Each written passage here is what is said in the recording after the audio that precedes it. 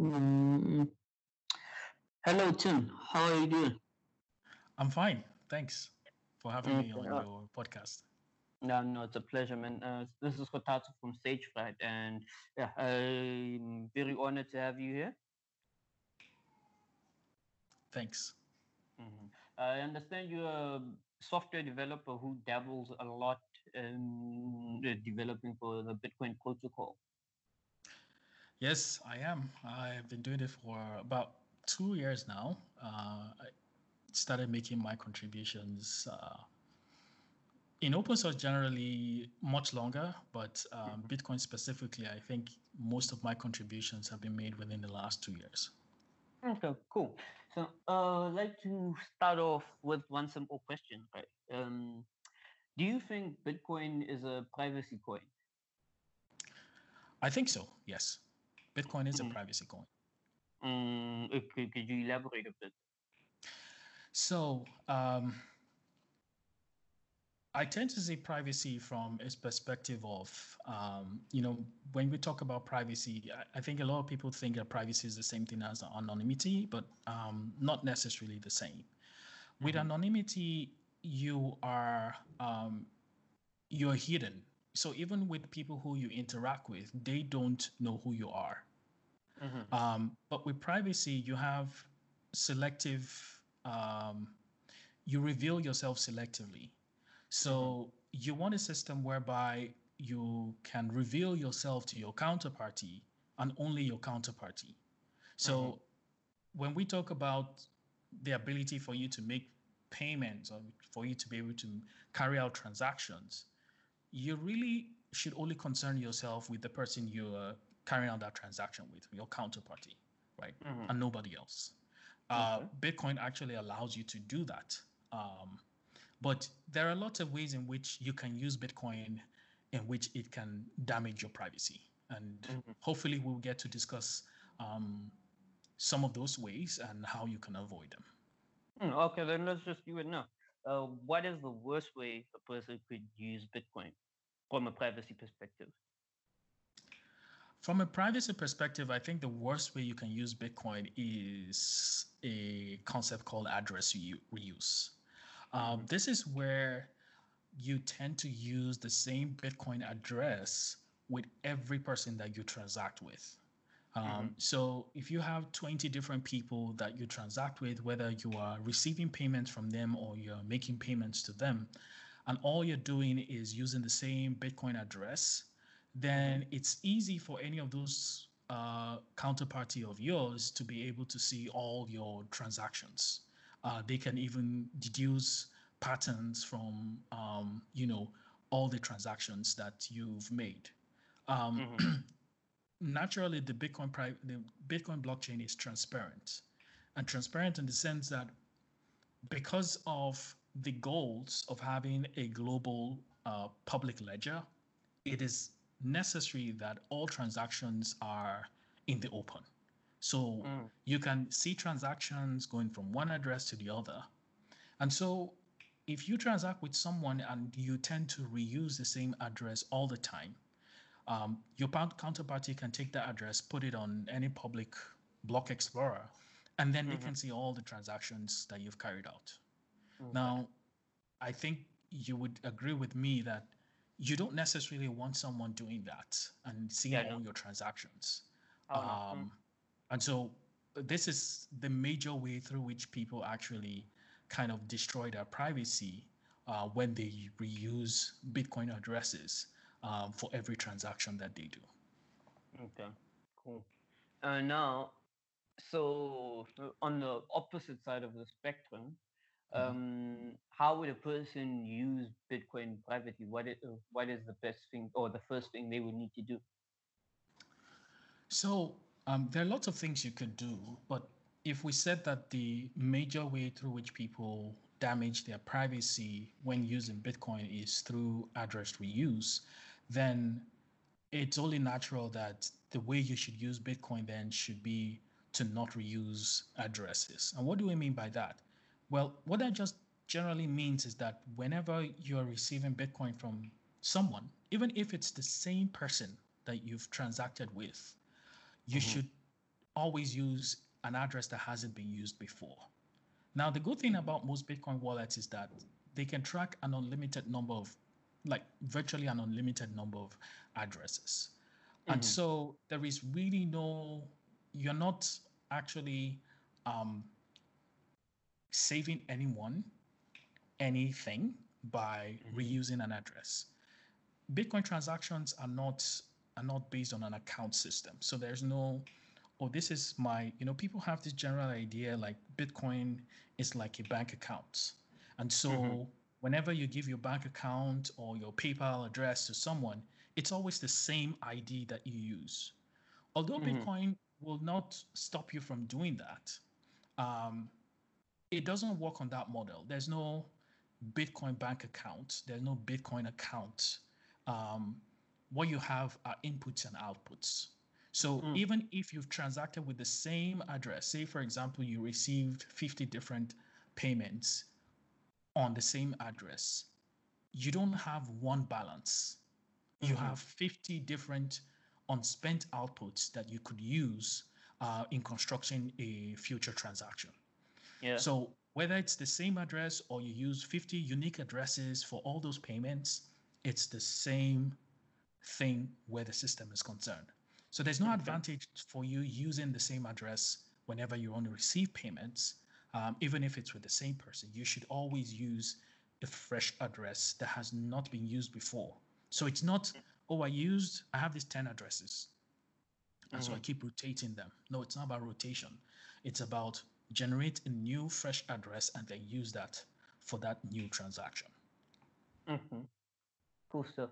So then now talking about addresses or receiving and sending transactions, I think the other thing is that, well, your wallet is one part of the equation, and then we get the nodes that actually broadcast these transactions that go out. And I'd like to know then, from a privacy perspective, is running a node a hard requirement or a soft requirement? So I think when it comes to privacy, there are different ways in which you have to look at it from a perspective of what's the most I can do. So there are different layers to it. The first thing we've mentioned is stop reusing addresses. Now, if you stopped reusing addresses, you would have improved your privacy significantly. Now, if you want to start taking it higher levels beyond that, you get to a point where, okay, if you're looking for ultimate privacy, you have to start considering running your own full node. And you need to understand why is it a requirement that if you want the best form of privacy that Bitcoin has to offer, that you have to run your own node? Well, we have to look at how transactions are effectively propagated on the Bitcoin network. Now, if you're using a light client and you're connecting to a central server in order to submit your Bitcoin transactions to the network, what then happens is that this central node, if they are malicious, they could correlate all your Bitcoin transactions to you. Now, you're obviously connecting from a computer or some computing device. On the internet, every computing device has a unique IP address. And so it is possible for that central service to look at, even despite the fact that you are not reusing addresses, they could say, oh, I saw a transaction from this IP address with this address. I saw another one with this other address. And over the time of the reuse of your wallet, they could look at all the transactions that you've done emanating from that same IP address, and they can correlate all of them and say, we have a very strong degree of confidence that all these addresses and all these transactions were carried out by the same entity, right? And so that becomes a risk factor in improving your privacy. And so when you run a full node, because every full node on the internet operates on this gossip network. How does that work?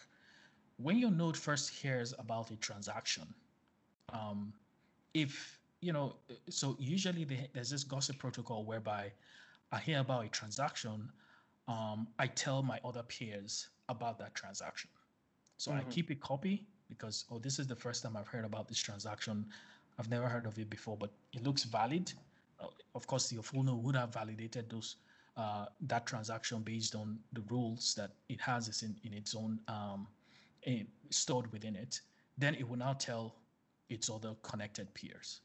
And so, because it's constantly doing this, not only for its own transactions, but for transactions belonging to other people, it's very difficult for you to correlate. How do I know that this transaction actually emanated from this node and it's not just one other transaction that is being relayed from that node? And so this significantly improves your privacy because if your node is always online, you're relaying transactions coming from one peer to your other peers, and you create your own transaction and you add it to the mix. There's really no way for you to actually kind of isolate a particular transaction and say this belongs to this particular node. And this is one of the reasons why running a full node actually gives you a significant amount of privacy beyond just, not reusing addresses. In terms of broadcasting your transactions, you also gain an added advantage in terms of privacy when you run a full node. Okay. So basically, from what you're saying, just to summarize, the goal with using Bitcoin is to reduce the number of third parties involved in your transactions. Yes, so it's reducing the amount of third parties, unauthorized third parties that are able to link a transaction to your person. Like I said, all transactions are public, but when transactions actually start, and here's the thing about Bitcoin transactions. For a very long time, the Bitcoin community thought that pseudonymity was the same thing as anonymity, right? And the reason is because Bitcoin addresses, by their very nature, are not tied to a person's identity. You generate a random number, and from that random number, you generate a Bitcoin address. You don't register that random number with your identity and say, this particular Bitcoin address belongs to Tim, or this particular Bitcoin address belongs to Mary. No, you don't. The Bitcoin protocol doesn't work that way. However, you have a lot of blockchain surveillance companies that are trying to break that pseudonymity. And so they're trying to correlate these Bitcoin transactions with certain heuristics, like I mentioned with running a full node. If you have these transactions coming from the same IP address, they could infer that that particular IP address is the owner of that particular transaction. And so what you're trying to do in terms of improving your privacy is that you want to be able to create a Bitcoin transaction, and you want to be able to do it in such a manner that it's very difficult for a third party who is not authorized to be able to create a link between your own real world identity and a particular transaction that happened on the Bitcoin blockchain. Cool. Nice stuff. So basically, it's the whole major argument: trusted third parties are security holes. Correct. Okay, cool. So one other aspect I actually wanted to talk about, right, is then, well, as you're saying, the public Bitcoin public key address is just there, and people can only link you to it if you broadcast the fact that this address is mine. How is it that Satoshi Nakamoto basically used Bitcoin for a number of years, and people still can't, or people didn't trace it back to his actual identity? So, remember, we started out by the fact that Bitcoin can be used privately. It turns out that the major way people dox themselves when it comes to Bitcoin transactions is, like you just mentioned, trusted third parties. The moment you open an account with a Bitcoin exchange and you identify yourself through, all the necessary KYC and all that, that is not to say that that is bad in itself. However, you have some of these exchanges that work with some of these blockchain surveillance companies that then use all that KYC information to tie your transactions on the blockchain with your identity. And how is that done? Well, whenever you're going to transact with the exchange, you're going to deposit funds on the exchange. Now, the exchange was the one that generated an address for you to send the funds to. And so it is assumed that any funds you sent to that address, the funds must have come from a wallet that you control. Also, when you make a withdrawal from the exchange, you're withdrawing, it's assumed that you're withdrawing the funds to a wallet address that belongs to you. So what these blockchain surveillance companies now do is that they use a bunch of heuristics to kind of observe the flows of funds from these addresses that they have, certainty that are linked to identity. And then they try to create these graphs of transactions and addresses to try and cluster addresses into identities, right? So as at the time when Satoshi actually was using Bitcoin, there weren't exchanges, right? Nobody knows Satoshi's real identity to this very day. So he could have, if he actually signed up with an exchange, it will have been so obvious who Satoshi is. And I mean, you have people who know who's they know what particular coins belong to Satoshi, right? Why? Because they just by looking at the transactions on the blockchain and looking at all the blocks that were mined prior to when Bitcoin was beginning to be adopted, it's obvious that we know, with a certain high degree of confidence that these addresses must have belonged to Satoshi. Now, fortunately for us, those coins have yet to move, right? So we have roughly about 1 million Bitcoins sitting in addresses thought to belong to Satoshi that have not moved ever since those funds got in there. And because those coins have not moved, it's almost nearly impossible for you to, as a matter of fact, even infer relationships. So you can't tell, for example, that, Satoshi transacted with, we all know that Satoshi transacted with Hal Finney, but we don't know any other person whom, maybe there are other people whom he transacted with. But those people don't know his identity. But imagine, for example, that we were carrying out a transaction together and you are signed up with an exchange and I send coins to you and then you send those coins to an exchange. Well, the exchange can actually look 2 steps back and can tell that the coins that you sent to the exchange were actually gotten from an address.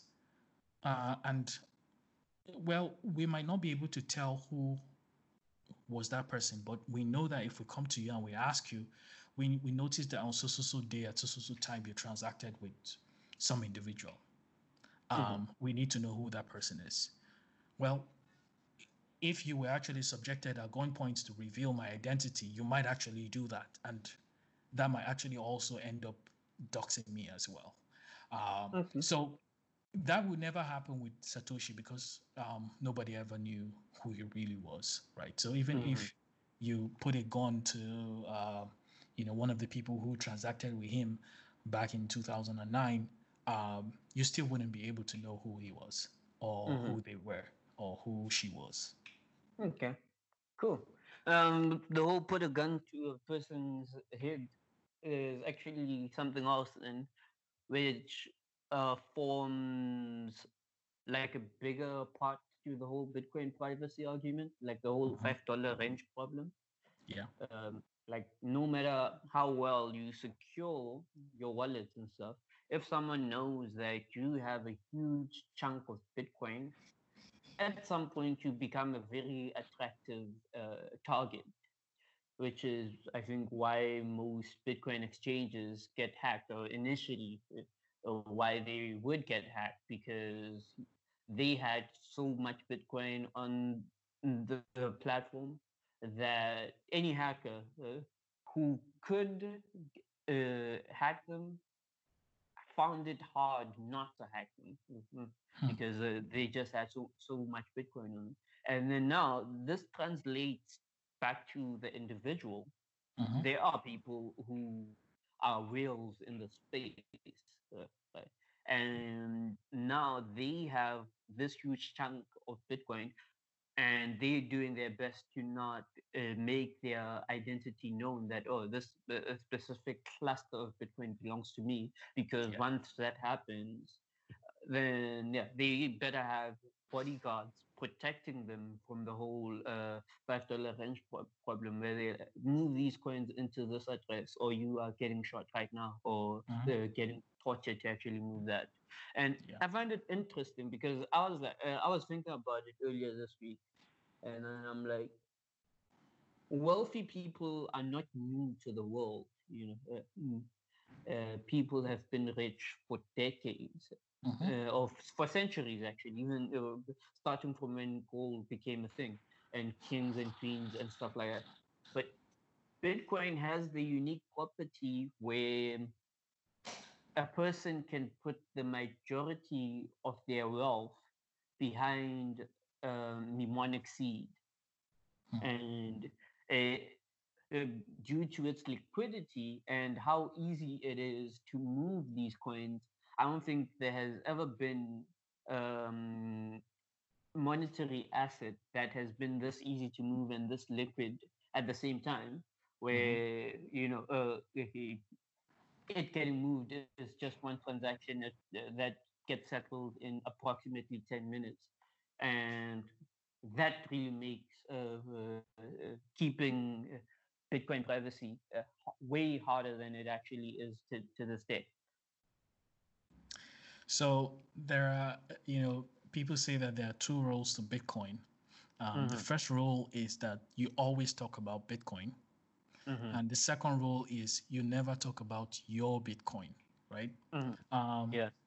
and I think um, it's for the reasons that you've stated, where you have this monetary asset that um, is incredibly liquid Mm-hmm, and has the ability to teleport from one region of the globe to another in seconds. mm-hmm, Um, it creates, and it's also a bearer instrument. So if it's stolen from you, that's the end. There is no authority that you can go to for redress. The mm-hmm, coins are stolen and they're stolen, right? mm-hmm, We've had lots of cases involving things like ransomware, where people actually, their data or, some private information of theirs is held to mm-hmm, ransom until they pay the ransom, right? And it's turned out to be very, very effective for these criminals who engage in this activity, for it to be very, very lucrative for them, because mm-hmm, you're dealing with an asset that guarantees an extreme level of ownership with mm-hmm, whomever is the bearer of the asset. And so when it comes to individuals who are looking to store their wealth in such an instrument, it actually requires a lot more responsibility from them in order to protect this asset. mm-hmm. And so, this whole mantra behind you never talk about your Bitcoin, it goes a long way, because it doesn't even matter how much you have, right? Mm-hmm. Any amount of Bitcoin is too much, Yeah. because you're dealing with an asset that could be worth a lot in future. So it doesn't matter if today you're bragging with your $1,000 investment in Bitcoin. Um, who knows what it's going to be worth in 10 years? That Mm-hmm, particular statement that you put out on social media mm-hmm, now becomes something that you regret, because now the whole world knows that you have this amount of Bitcoin. And so you effectively put a target on your back whenever you go about doing this. So when we talk about you protecting your privacy, besides the fact that you're trying to protect your privacy on chain, you also have to protect your privacy, and some of these social attacks could also be vectors through which one person could actually get attacked. And so I think it's also important that people exercise some level of situational awareness when it comes to how they talk on social media or on public forums in general. You want to be sure, because if you're in a situation where you are attacked physically because of the knowledge that they know that you have a specific amount of Bitcoin, it's going to be difficult for you to get away with it. So there's something in called plausible deniability, where if you don't know how many Bitcoins I have, there's no way for you to prove that I haven't. If I happen to be attacked, there's no way you can prove that the amount of Bitcoin that I'm now claiming to have is not all that I have. It also works the other way too, because I can't prove that the amount of Bitcoin that I can't prove the amount of Bitcoin I don't have, right? I can't prove that I don't have Bitcoin, but I can prove that I have, right? So if someone puts a gun to my head, or someone, at gunpoint, you're told that you have to reveal your keys, and you reveal, maybe you have this wallet that actually has a small portion of your Bitcoin holdings, and that after a lot of pressure, you give in and you reveal that. There's no way for the attacker to know that you don't have more than that, unless there has been other information that has been leaked online, or that you have personally revealed about yourself, that gives them that, no, I expect that this person should have between this amount and this amount of Bitcoin, right? And so basically, that is what they're going to be working with. Basically, donation addresses. Yeah, that is correct. But you see, the thing is, over the course of the years, it is possible, except there are addresses that can be tied directly to your identity. Maybe, like you mentioned, donation addresses. If I put that donation address online and I see that you have 10 Bitcoin in it, then I have all certainty that you have that amount, right? And you can't deny that you don't have access to that. But again, you have people receiving Bitcoin, spending Bitcoin, and so unless you actually have addresses that you can directly correlate to a person's identity, you can't really tell for sure how much Bitcoin a person has without doing a lot of extra work in trying to figure out which addresses actually belongs to this person's wallet. Okay. No, man. Interesting stuff. I think Bitcoin privacy is a really tough topic, because ultimately personal privacy is also a tough topic. So one can only go so far with improving their own personal privacy. But I think one thing I like about Bitcoin, it actually leads a person to increasing their total level of personal privacy. And all the advocates for better Bitcoin privacy practices end up with better personal privacy practices, because you can't have one without the other. And so, everyone should just practice some Bitcoin privacy so that they can have better personal privacy. So yeah, I don't know if there's anything else you wanted to talk about. Yeah, so we've mentioned at least two different ways in which you can improve your privacy when it comes to how you use Bitcoin. There are also numerous other techniques, and usually when you're trying to improve your Bitcoin privacy, you have to be aware of the actors who are working against your attaining this privacy. And I mentioned the fact that you have blockchain surveillance companies that are consistently trying to break users' anonymity, right? And so there are several other techniques, for example, and these are more of the advanced techniques that you can employ in trying to improve your privacy. So for us to actually understand how these techniques actually work, we need to understand how Bitcoin transactions themselves are created. Every Bitcoin transaction is made up of inputs and outputs. The inputs are kind of like the coins that you have in your wallet. So think about when you want to make a cash transaction. Let's say it is a so we're talking about the South African rand, for example. And let's say you want to make a 25 rand transaction. Now, depending on the denomination of notes you have and coins you have in your wallet, you are going to create a transaction by adding up all these notes and coins to make up at least that amount. When you're doing cash transactions, a lot of times you have to make change because the amount you have is slightly bigger than what you want to pay for. So when you make that payment, you receive change back for that payment. Bitcoin transactions are exactly the same way. Whenever you have coins or outputs, unspent outputs in your wallet, and you want to make a payment, your wallet will add up all these coins as inputs in that transaction. They will make an output for the payment and also make an output for the change. So that change comes back to your wallet, and then you can spend it in a future transaction. Now, when you look at how those transactions are created, it looks as though for every transaction, all the inputs are created by the same entity.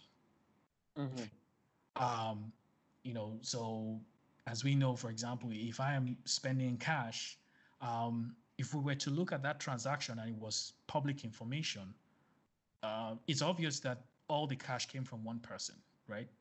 And depending on the amount, if we see, we know that usually rounded amounts are like, so let's say it's a 24 rand, and what's the smaller denomination? Like if we had something like 24.99, what would the 0.99 be called? I don't really know. Right. Okay. So that small portion, let's say 4 cents. that, let's call it cents, right? So we have 24 rand and 99 cents. The 1 cent change that gets added back, we know that, that's obviously a change. We know that that's change. So we would guess that 24.99 rand output is the actual payment. Now, you have a lot of these blockchain surveillance companies that are looking at these heuristics and are coming up with guesses on how these addresses are actually controlled. And so when they look at a particular regular transaction on the Bitcoin blockchain, it looks as though all the inputs belong to the same person. So I can then trace back from the outputs and say, okay, this output I'm sure was paid into by Tim, right? So if I look at that transaction, I look at all the inputs, maybe there are 15 inputs. I know that I can guess that all those 15 inputs came from a wallet controlled by Tim. Now I can even start looking backwards and saying, okay, where did these 15 inputs come from? Or they came from these 15 individual transactions. And I can start tracing back and trying to form an idea of all the addresses in Tim's wallet. So I use these techniques to kind of like form a cluster of addresses that to a high degree of probability belongs to Tim. And so when you have this kind of heuristics, and to a large extent, they're true, but it's not necessarily always true. And this is where we now start looking at other techniques on how you can improve your privacy. when it comes to how you use Bitcoin. Mm-hmm. One of those techniques is called CoinJoin. Okay. And with a CoinJoin transaction, you are trying to thwart these heuristics by creating a transaction in which you're not only the participant, but you have other participants joining their own inputs into your transaction to make it look as though all those inputs came from you. Now, it's like if you have um, a bowl of beads, right? And all these beads are effectively the same. If I take a new bead and I put that bead in the bowl and I mix the bowl, and I tell you, pick the particular bead that I put into this bowl. Now, because all the beads look exactly alike, it's an impossible task for you to do. You can't pick with certainty and say, this is the particular bead that you put in. And with Bitcoin, I could have put 5 beads. I could have put 10 into a bowl of 100. You don't know the number of beads I put in, and you don't know the particular beads that I put in. So it's at that particular point, you can automate a system to de-anonymize or try and filter out which particular inputs that I actually made.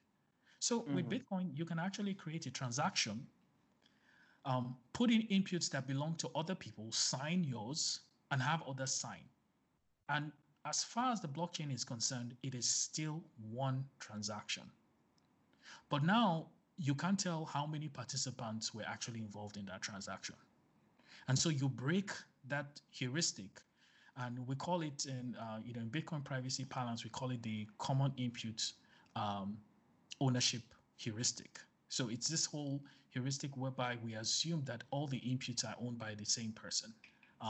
But with CoinJoins, you break that particular heuristic because you can't make that assumption anymore that all the inputs are owned by the same individual.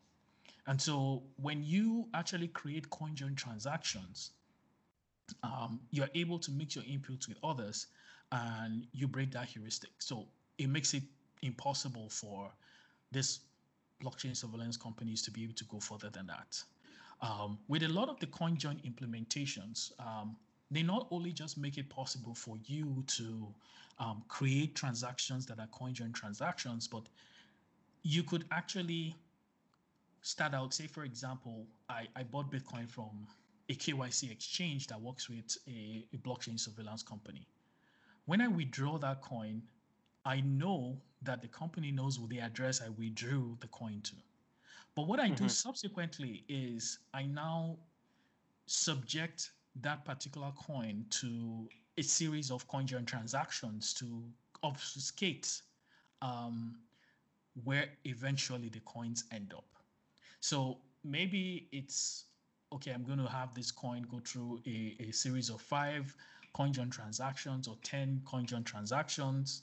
And through all those different hops, you're constantly just breaking that link between, yes, we know that you withdrew to this address, but they can't tell where the coins eventually ended up.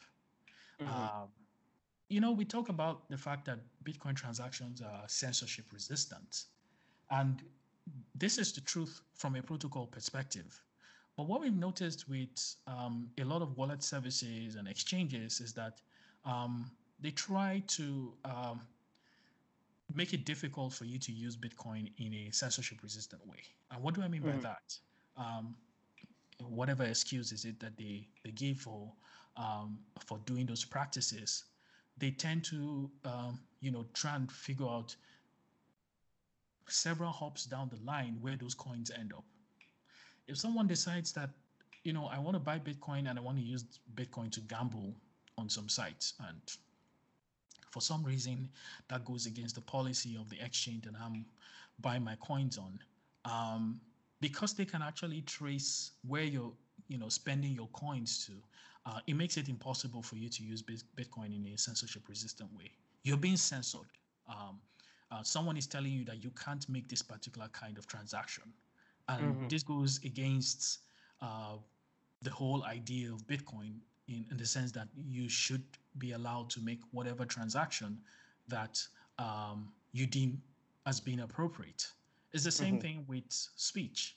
If we say that we support the idea of freedom of speech, where people are allowed to speak their mind about societal issues and not be afraid of having repercussions as a result of that speech. The same thing should also apply with transactions as well. As it's a form of expression, it's a form of speech. And so if we agree that we should protect people's rights to speech, then we should also do the same too when it comes to the ability to do transactions.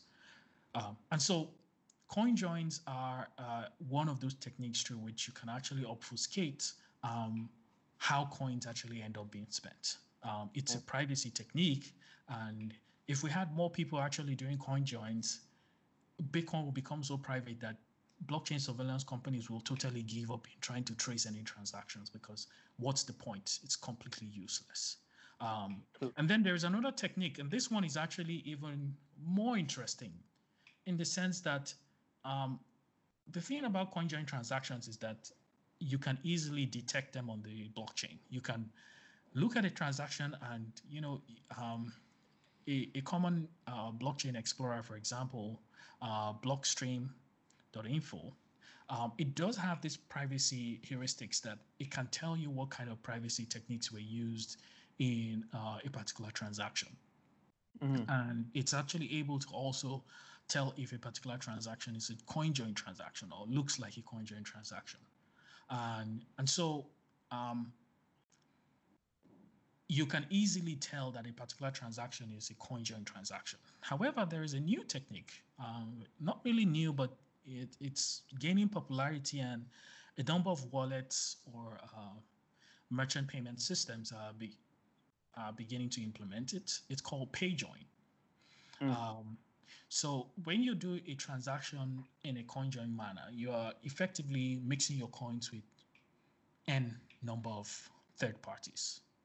And this could range anywhere from 3, 4, 5 to even higher numbers, 50, 100, right? But when you're doing a pay join, you're effectively making a payment to just one person, but that person is also joining their own independent inputs with your transaction.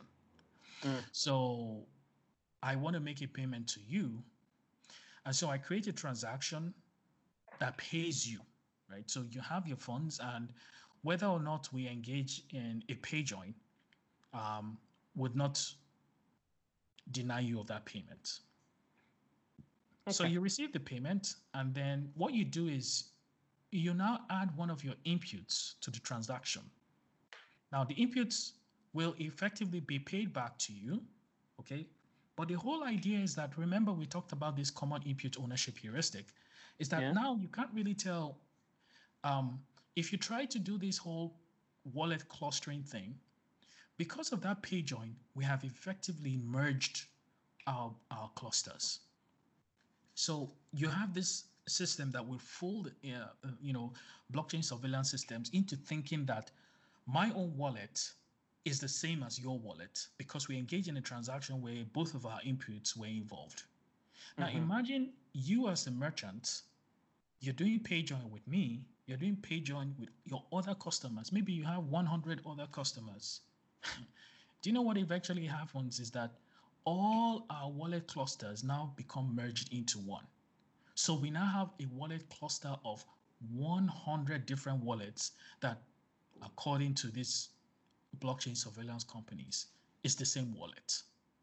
Now that completely breaks that heuristic again, because now they can't reliably say with any degree of certainty that this so-called normal looking transaction is actually made up by one or two participants, right?